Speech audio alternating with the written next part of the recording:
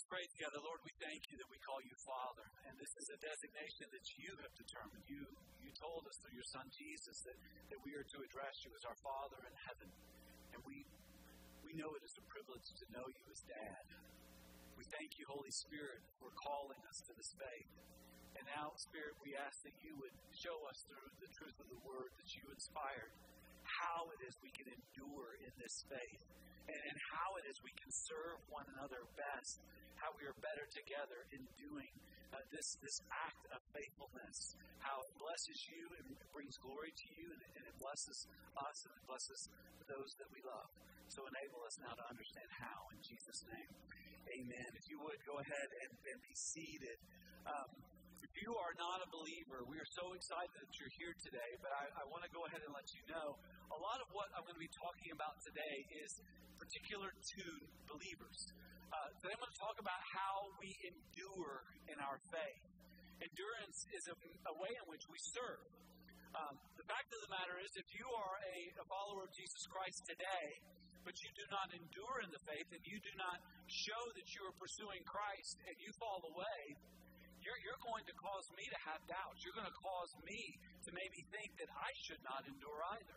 And so one of the ways that we're better together, and that's what we're talking about this year. We're talking about how we are better together. And one of the ways we are better together is how we serve. We serve better together. And enduring is one of the ways that we serve each other. Now, in this series, typically when a pastor is preaching a series of sermons on serving, there's usually a sign-up sheet in the lobby, and I'm supposed to guilt you into working with middle schoolers and preschoolers. I get that, all right?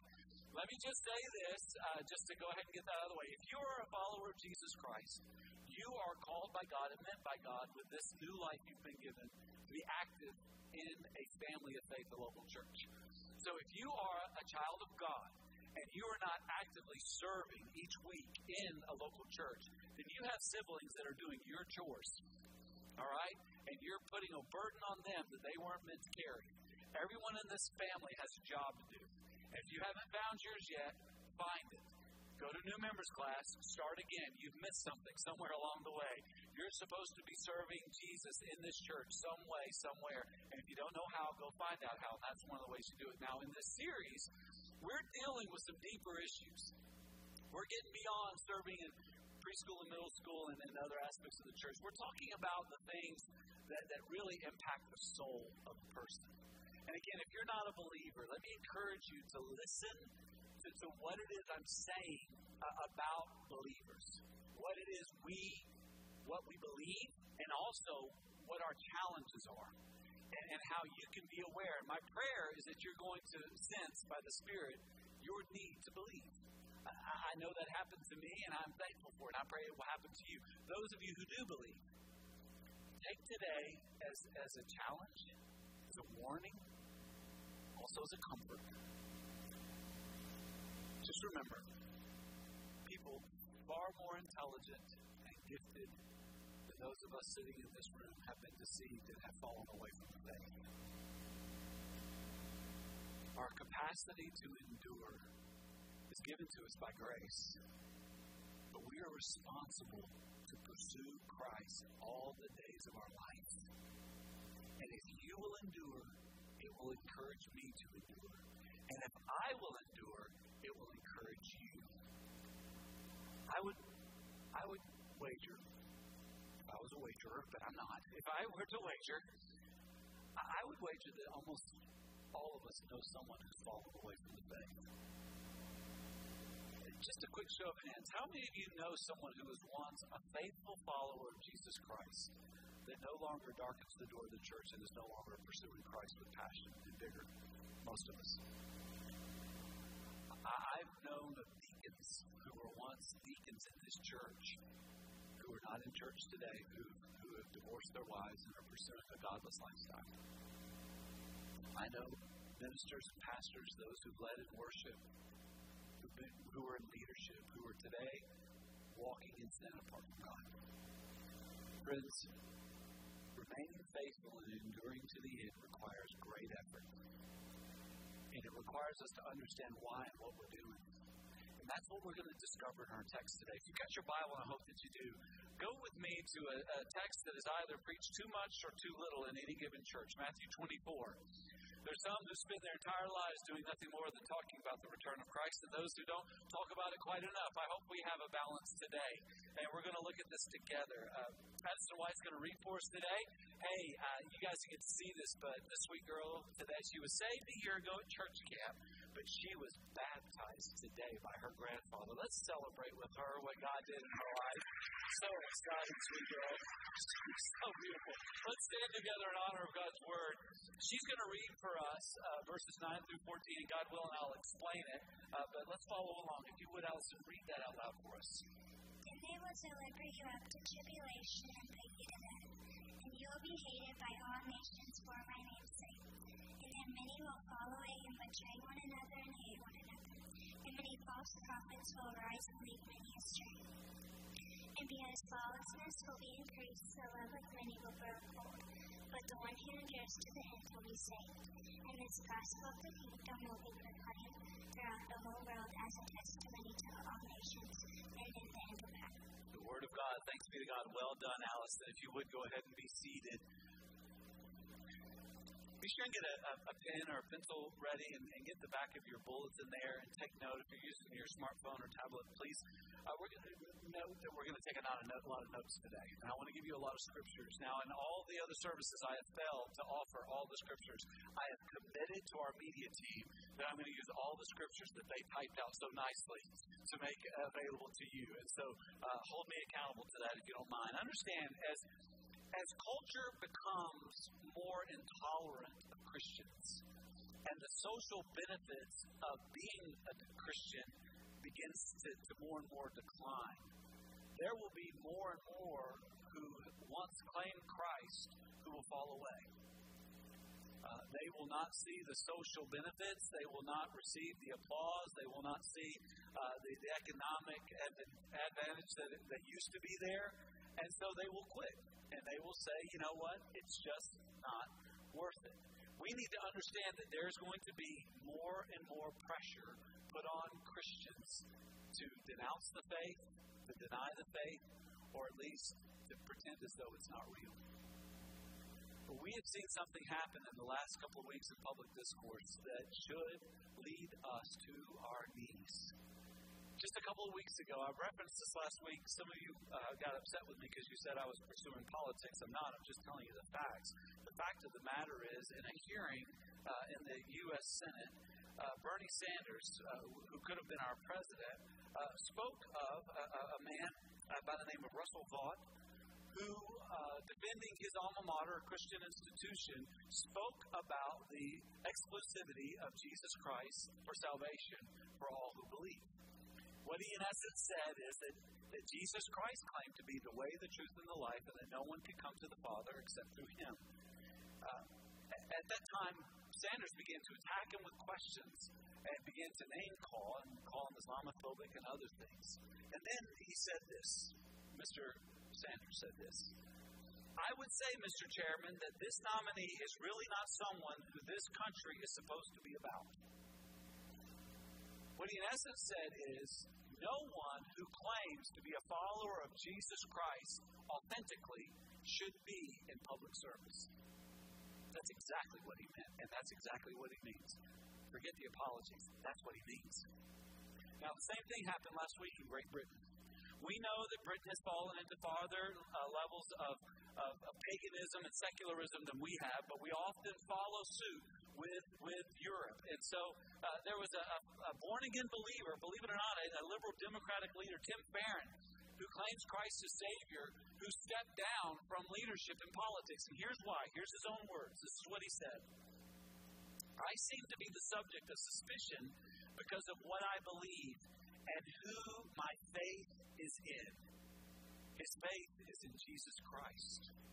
And he was told by those in his own political party and pressured to step away. In essence saying, if you're going to claim Christ and you are not going to surrender to the secular renaissance and this new way of thinking about the world, then get out. And he did. Please understand, if you are an authentic, Bible-believing Christian, you are or will be under attack. You need to be ready for that, and you must endure. History shows that the winds of change are always active. We who are followers of Christ have enjoyed some freedoms and some appreciation in the past, but this no longer seems to be the trajectory of the West. We need to understand that our children are being taught that they should not believe in God, and they certainly should not speak of Jesus Christ. This year, we've had children in public school systems sent home because they had T-shirts with Bible verses and sayings about Jesus on them. Now, anything having to do with the Quran or Islam or any other pagan religion, man-made religion, there's not been the attack. The attack has been specifically on Christians. Our children are being told by entertainment that they should not believe in God, that they should believe in themselves, and that they should pursue a lifestyle that is secular. Our young adults and our young people are being told that they must get in line with the sexual revolution. Anyone who stands against the LGBT community should be considered a threat and should be threatened and should be told to be quiet and then pressed out of the way. You show me any young person in a secular college or in a high school who stands up and says, I believe that there are two sexes, a man biologically and a woman biologically, and they will be told to hush. Anyone who would dare stand up and say, I believe that sex is intended only between a man and a woman in a covenant of marriage, they will be ridiculed. Our young adults and our young people are being told, join the sexual revolution or pay the consequences. Be ridiculed, be marginalized, be made fun of by professors, by teachers, by administrators, by leaders, by legal experts. You'll pay a price. Within our married generation now, this Generation X, between the busters and the builders, there's now a pressure and really an enticement to give up doing what is best and instead do what gives you pleasure. Many of you have been hearing this for years, and I want you to understand what is happening. Right now, we are seeing a rapid decline in people between the ages of 40 and 50, a rapid decline in church involvement, and we are seeing a rapid increase in divorce in that same age group.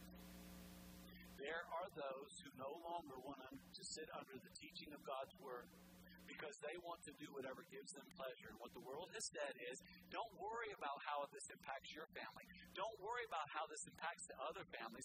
Don't worry about whether your children respect you. Don't worry whether or not this is going to cause them harm long term.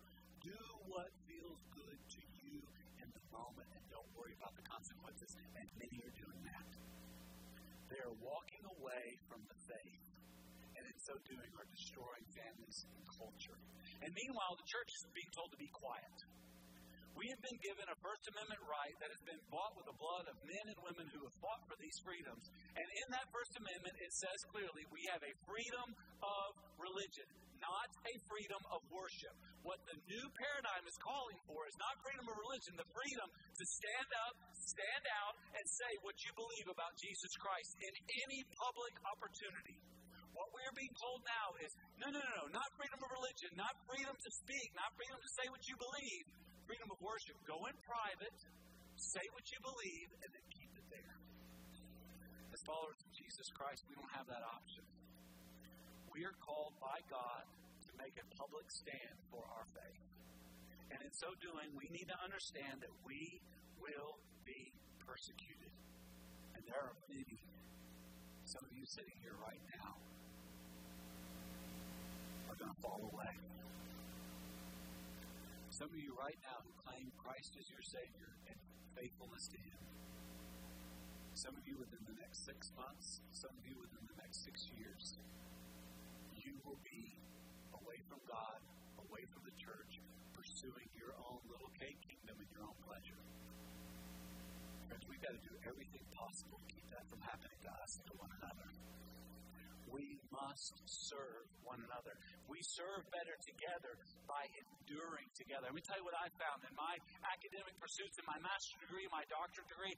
I found that I was able to endure by going and gathering with other students where we held each other accountable, where we talked about how are you maintaining your work in ministry, your academic studies, and care for your family. And we would encourage one another to endure, and many of us did. I know that it doesn't look like I work out, but I do. I do. And you know why I work out every day? It's because every day at 5:30, there's somebody in the world who is supposed to be meeting me to make sure that I work out. Friends that I work out with, friends that ask me, hey, did you work out today? And if I don't, they lovingly tell me what it went by him. With the love of Jesus, they persecute me, and I thank them for it because I need persecution because I love M&Ms.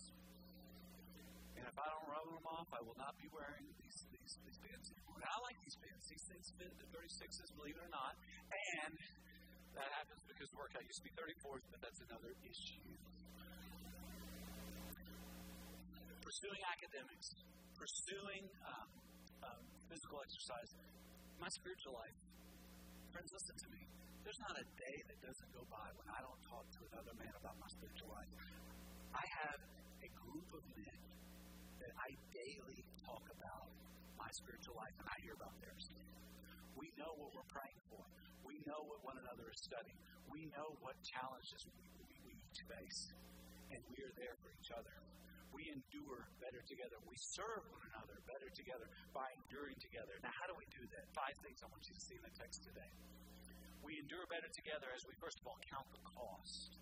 And there will be a cost to fidelity and faithfulness to God. Make no mistake about it. Look at verse 9.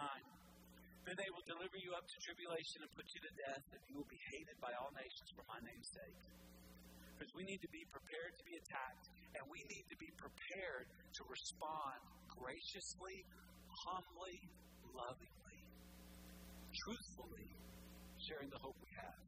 Under the inspiration of the Holy Spirit, the Apostle Peter wrote to the church that had been dispersed and was about to be persecuted. He said this, but in your hearts, honor Christ the Lord as holy, always being prepared to make a defense to anyone who asks you for a reason for the hope that is in you, yet do it with gentleness and respect. Peter said, you got to be able to explain why you believe what you believe. You have to be able to take a stand and do it lovingly. Even as they are telling lies about you, even as they are hating you, even as they are accosting you, lovingly, graciously responding with hope. How did Jesus handle those who attacked him on the day he gave his life? We must respond the same way. With grace, with confidence, with hope. And this hope needs to be explained. Now understand what it's going to cost you. It's going to cost you being appreciated by the culture. The culture is not going to appreciate you holding up Jesus Christ as the model and means by which we have a full and healthy life. Do not expect people to applaud you for your true moral north, that ethical standard of Christ himself, because the world does not want to hear that. The world wants to hear they can have whatever they want, whenever they want, with whomever they want, and everyone else needs to be quiet about it. When we pursue Christ and honor him, we should expect those to come against us. Understand it may cost us financially. I pray regularly for many of our salespeople that are out there making a living, and I can't tell you how many of the stories I've been told of people who said they lost clients because they won't go to the clubs, because they won't laugh at the dirty jokes, because they won't purchase the drugs. And what they have decided is their integrity is more important than the sale. You know what? It's going to cost them financially, but I'm going to tell you something. It gains them spiritually. It affirms their hope and gives them reasons to share. Understand that there will be financial disadvantages if you're going to remain faithful to God. Understand it will also cost you personal friendships. It didn't mean. It does me now. If you're going to pursue Christ as Lord, you're not going to get invited to the parties. And when you do show up and they accidentally invite you, it's going to be so awkward. I went to a party. I think they accidentally invited me, and I went because I felt like I needed to. My wife said, why don't you just stop by? And I was like, okay, I'll stop by and say, hey, I've got to drop one of the kids off, and I'll just swing by. And I swung by, and I came in, and immediately, I don't know why, I just saw it. They saw that I saw it. We saw it, and there was liquor on the counter. But it was liquor, right? And so I'm talking to a guy, I'm walking over, and it was hilarious because he's talking to me, and he's looking at me, and then his eyes just keep going back to the liquor. Pastor, liquor, pastor, liquor. Does not compute. Does not compute. So finally someone saved him and got me and took me to another room to show me something. And I came back and it was a miracle of Jesus. It was all gone. And it was just so awkward. And I was just like, oh, this is why I don't come to this stuff. Because everyone is uncomfortable with me being there. And part of me hates it, but part of me is glad. That's what happened to me in high school. When I came to saving faith in Christ, I was not wanted at the parties anymore. I used to be the life of the party. But God gave me something better to live for. And I wasn't invited. I wasn't asked. It wasn't a party. You know what? I lost friendships over it. Be prepared. It'll cost you friendships. It'll cost you financially. It'll cost you socially and culturally. There will not be an appreciation there. And if you're going to really do this, you got to know why you're doing it. Because it's going to be hard. So you got to count the cost. And one of the ways you count that cost is you know why. Luke 9:23 and following tells us why. Luke chapter 9. He said to all, Jesus, if anyone would come after me, let him deny himself and take up his cross daily and follow me. For whoever would save his life will lose it, but whoever loses his life for my sake will save it. For what does it profit a man if he gains the whole world and loses or forfeits his soul? Here's why we do it, because we don't want to lose or forfeit our soul. Here's why we stay faithful to Jesus, because he loved us enough to give his life for us. Our salvation depends on Jesus Christ giving his life and dying so that we can live. And in order for us to live, we have to die. We have to deny ourselves, take up our cross. We have to die to come alive to Christ. And why do we do this? For the eternal reward and the blessing of the Almighty within our soul forever. You got to know your why. Why should you endure? Because of what Christ has done for you. But listen, before those bills start coming in, and they will, count the cost. Again, Luke chapter 14. Look what Jesus said in 28 through 30. For which of you desiring to build a tower does not first sit down and count the cost, whether he has enough to complete it? Otherwise, when he has laid a foundation and is not able to finish, all will see it begin to mock him, saying, this man began to build and was not able to finish. Do not let this be said of your faith. She started it, but she didn't finish it. She made a public profession through baptism, but she didn't stay faithful to God. He didn't stay faithful to God. God must not be real. God is a joke, just like them. Do not let that be said of you. Know it's going to cost you. Be ready to pay the price. Christ paid the price for you. Pay the price for him and live. Understand the cost. Secondly, help the weak. Listen, if we're going to endure better together, we'll do that as we count the cost and as we help the weak. Verse 10 in Matthew 24. And then many will fall away and betray one another and hate one another. Understand that some of the most vicious hate towards Christians is coming from former Christians today. About 5 years ago, there was a movement of books that came out by people that were using titles like Why I Love Jesus But Hate the Church. Please understand, these are not effective and helpful tools. The church is the bride of Christ. I'm going to tell you something. You can say what you want about me. You talk about my wife, you may get whooped by a preacher. You've been whooped by a preacher? It ain't pretty. How much more the bride of Christ? How much more should we fear offending Christ by criticizing his bride? There's not a perfect church in the world. But we've been perfected by Christ. And as we pursue him, we're going to make mistakes. But always remember, there's two sides of every story. I've never seen anyone mad at the church who wasn't in some measure to blame. Now, I recognize that some have been attacked, and there have been some who have been bullied, and there are some who have been viciously harmed. And those who have caused that should be arrested, they should be held accountable, and they should still be loved, but they need to be removed from society and put in places where possibly they can get better. But understand, the church is God's people. We are the bride of Christ. And this is where we are together seeking to know and love him more and more. We are all sinners. We are in the flesh. We are not going to do this perfectly, but we can still love. And we need to be very cautious and careful about those who attack the bride. Those who attack any, and we need to be ready to help even them. Situational leadership that we need to apply, 1 Thessalonians chapter 5, verse 14. And we urge you, brothers, admonish the idle, encourage the faint-hearted, help the weak, be patient with them all. Anyone who is attacking the church is showing their weakness. Anyone who is not being faithful to attendance and participation in church is showing their weakness. Even those who are in leadership, please understand, all are weak. All will be tempted. We all need help. We must help one another. And one of the best ways we do that is just by taking care to look for it, to look out for each other. Hebrews chapter 3, verse 12 and 13. Take care, brothers, lest there be in any of you an evil, unbelieving heart leading you to fall away from the living God. But exhort one another every day, as long as it is called today, that none of you may be hardened by the deceitfulness of sin. We've got to call each other out. We've got to communicate. We've got to be able to care for each other. The best way to do that is in a group. You need a group of people. We call them small groups. You need a group of people that hold you accountable and care for you.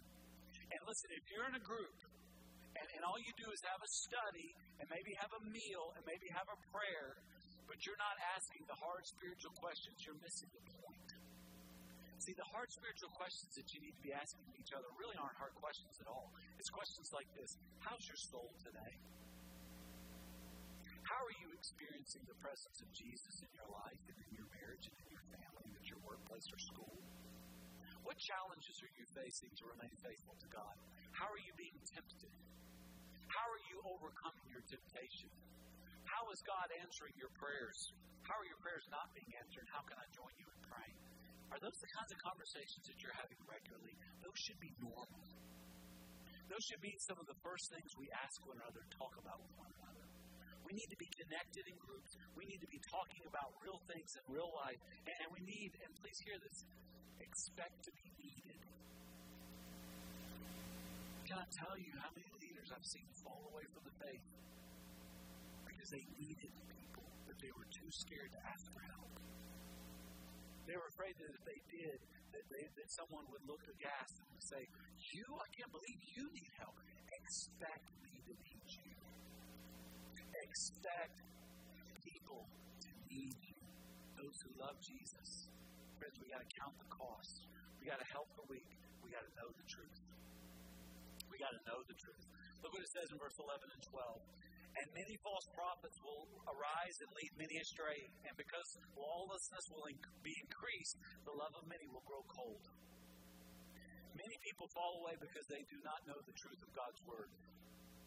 Let's be honest. There are many of you in this room that can tell me more about your favorite TV show or your favorite movie than you can the storyline of the Bible. You know more of the chapters of secular literature, some of you do, than chapters of the Bible. You know more about the makers of movies and the actresses and actors than you do the writers of Scripture. Why? It's a point of focus. Because we've got to know the truth. And let me share with you how you can know that you're knowing it. You've heard me say this before. It's true, though. If you know Jesus, you're going to love Jesus. And if you love Jesus, you're going to obey Jesus. If you're not obeying Jesus, it's not because you don't have enough willpower, it's because you don't have enough love power. And the reason why you don't have a deep-seated love for Christ is because you don't know how awesome He is. See, obedience comes from love, and love comes from truth. If you don't know the truth of who Jesus is, you won't love Jesus for who He is, and you won't obey Him. Are you living in obedience to Jesus? Your problem is not willpower, it's love power. And you don't have love power because you don't know truth. If you knew how awesome and great Jesus was, you would fall to your knees and worship Him. And you've got to be careful then of who you're entrusting your information from.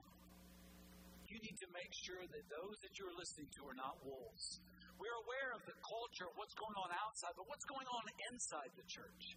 The Apostle Paul, on his way to Jerusalem, said this to the Ephesian elders in Acts chapter 20, verse 29. He said, I know that after my departure, fierce wolves will come in among you, not sparing the flock, and from among your own selves will arise men speaking twisted things to draw away the disciples after them. There are people who have an issue, and they will make that issue, whether it's theological or practical, methodological, an issue that divides other people in the church. And what they're in essence saying is, hey, the pastor, the overseers, the leaders of the church, we can't trust them because they're not focusing on this doctrinal idea that I have, that I know. Or they're not following in on this methodological practice that I know, that now you know, that we know. And we need to kind of have our own thing going on here. We need to be careful of what those leaders are doing and saying. That's divisive. And you need to listen for that. You know, the best way our church can be faithful to God is if every member is contending for the faith. Look what it says in Jude chapter 3. Jude verse 3, rather. Beloved, although I was very eager to write to you about our common salvation, I found it necessary to write, appealing to you to contend for the faith that was once for all delivered for the saints. Contend for the faith in this church. Contend for it. Do not let any wolf come in here and divide this church. Don't let people become disruptive. Listen, there's nothing wrong with questions. Questions are great. Questions bring clarity. Your overseers, your leaders, your small group leader, your Bible study leader, your pastor, we love questions because questions given from a humble heart bring clarity. But you know what is not welcomed? Is pride that seeks to divide. And when you see it, you've got to call it what it is. You've got to contend for the faith. Paul writing to Timothy in 1 Timothy chapter 1, verses 3 through 5. As I urged you when I was going to Macedonia, remain at Ephesus. Why? So that you may charge certain persons not to teach any different doctrine, nor to devote themselves to missed and endless genealogies, which promote speculations rather than the stewardship from God that is by faith. The aim of our charge is love that issues from a pure heart and a good conscience and a sincere faith. That's called shepherding. Paul was writing to Timothy, and he was saying, be a good shepherd. Make sure that your sheep are eating what is good and what is true, and be mindful of the wolves. And when you see a wolf, go after it. I love the fact that I get to spend, and our leaders and pastors get to spend 99% of our time focusing on giving truth and feeding the flock. But I'm going to tell you right now, if you are a wolf, we are going to come after you. Because you are dangerous. And you have a reason to be charged. Isolated and hopefully converted. Be mindful of the wolves that are within this body. They are sitting amongst you right now. I don't believe that they all mean to do harm, but they all do. You got to be careful, church. We must be careful. We must know what is true and hold to what is true and hold to the unity of the Spirit given to us by Jesus in His Word. And if we do that, we'll live in hope. Write it down. That's the fourth thing. Live in hope. Verse 13 says, but the one who endures to the end will be saved. And that is our hope. That is our motivation. We will be saved. We will reach heaven. Romans chapter 8, beginning in verse 22. For we know that the whole creation has been groaning together in the pains of childbirth until now. And not only the creation, but we ourselves, we who have the first fruits of the Spirit, groan inwardly as we wait eagerly for adoption as sons, the redemption of our bodies. For in this we hope. For in this hope we were saved. Now hope that is seen is not hope for who hopes for what he sees. But if we hope for what we do not see, we wait for it with patience. I'm getting jumbled up because I want to tell you. This world's not our home. You and I are already adopted children, but it's not been finalized. See, in the Roman world, a person could adopt a child and that would be theirs, but there would come a point when publicly there would be an exchange. They would be given new clothes, and it would be then that their adoption would be finalized. We are already the adopted children of God, but I'm going to tell you, one day Jesus is going to come, and this flesh and all this fallenness and all these dirty rags are going to be replaced with the robes of righteousness given to us in Christ. And then all will know, and it will be finalized, and we will be full. That is our hope. Heaven is coming. This world is not our home. Last thing is this: speak God's grace. Speak God's grace. And this gospel of the kingdom will be proclaimed throughout the whole world as testimony to all nations, and then the end will come. Do you want to see Jesus come back? You want to see it happen sooner than later? Then we got to get the gospel to the rest of the world. By the way, we were told to do that 2,000 years ago. Matthew 28:19 through 20. What did Jesus tell us to do? He said, go and make disciples of all nations, baptizing them in the name of the Father and the Son and the Holy Spirit, teaching them to obey all things as I have commanded you. And remember, I'm with you always to the very end of the age. He reiterated that again in Acts chapter 1, verse 8. Very plainly, he said to the disciples, but you will receive power when the Holy Spirit has come upon you, and you will be my witnesses in Jerusalem and all Judea and Samaria and to the ends of the earth. You know what the best defense is? The best defense is a strong offense. If you are contending for the faith and you are sharing the hope of the gospel, your faith will be protected. Let me tell you my story. I was saved at the age of 15. I was the last of my group of friends who were in a lot of brokenness and a lot of pain and doing a lot of stupid stuff. Many of them had gotten saved in the fall of 87. Some in the spring of 88. I was saved in the summer of 88. I immediately became a part of the Fellowship of Christian Athletes, and they began to train me to share my faith. While I was doing that, a group of my friends fell into a cult. The cult was called the Worldwide Church of God. It was led by Herbert Armstrong. None of my friends ever remained in the faith. They remained in that cult for a very short period of time, and they lost their faith. Friends, there's not a person in this room that will not be tempted, of whom the enemy will not come against you, to call you to give up on God and walk away from the faith. Stay the course. Keep your faith. Do it for God's sake, for your sake, for our sake. In church, we got to look after each other. We're better together. And we serve by enduring together. Some of you sitting here right now, within 6 months, some of you within 6 years, will not be darkening the door of any church anywhere. And you will not be known by your friends as a faithful Christian. Unless you decide today that you are going to remain faithful no matter what. And I want to charge you today to do that. I want to invite you to come and ask God to give you the strength to endure. And I also want to ask you to pray for someone you know. Some of you know, and you can sense there are people that are beginning to wander. Some of you know some that have wandered away.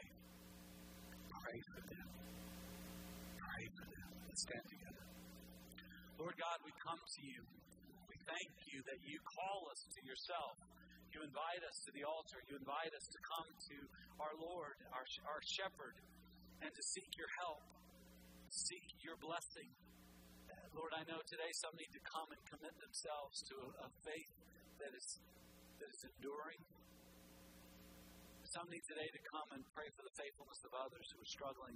Some maybe who have even walked away. Lord, your miracles never cease, and so long as they are alive, there's opportunity that they can be reclaimed.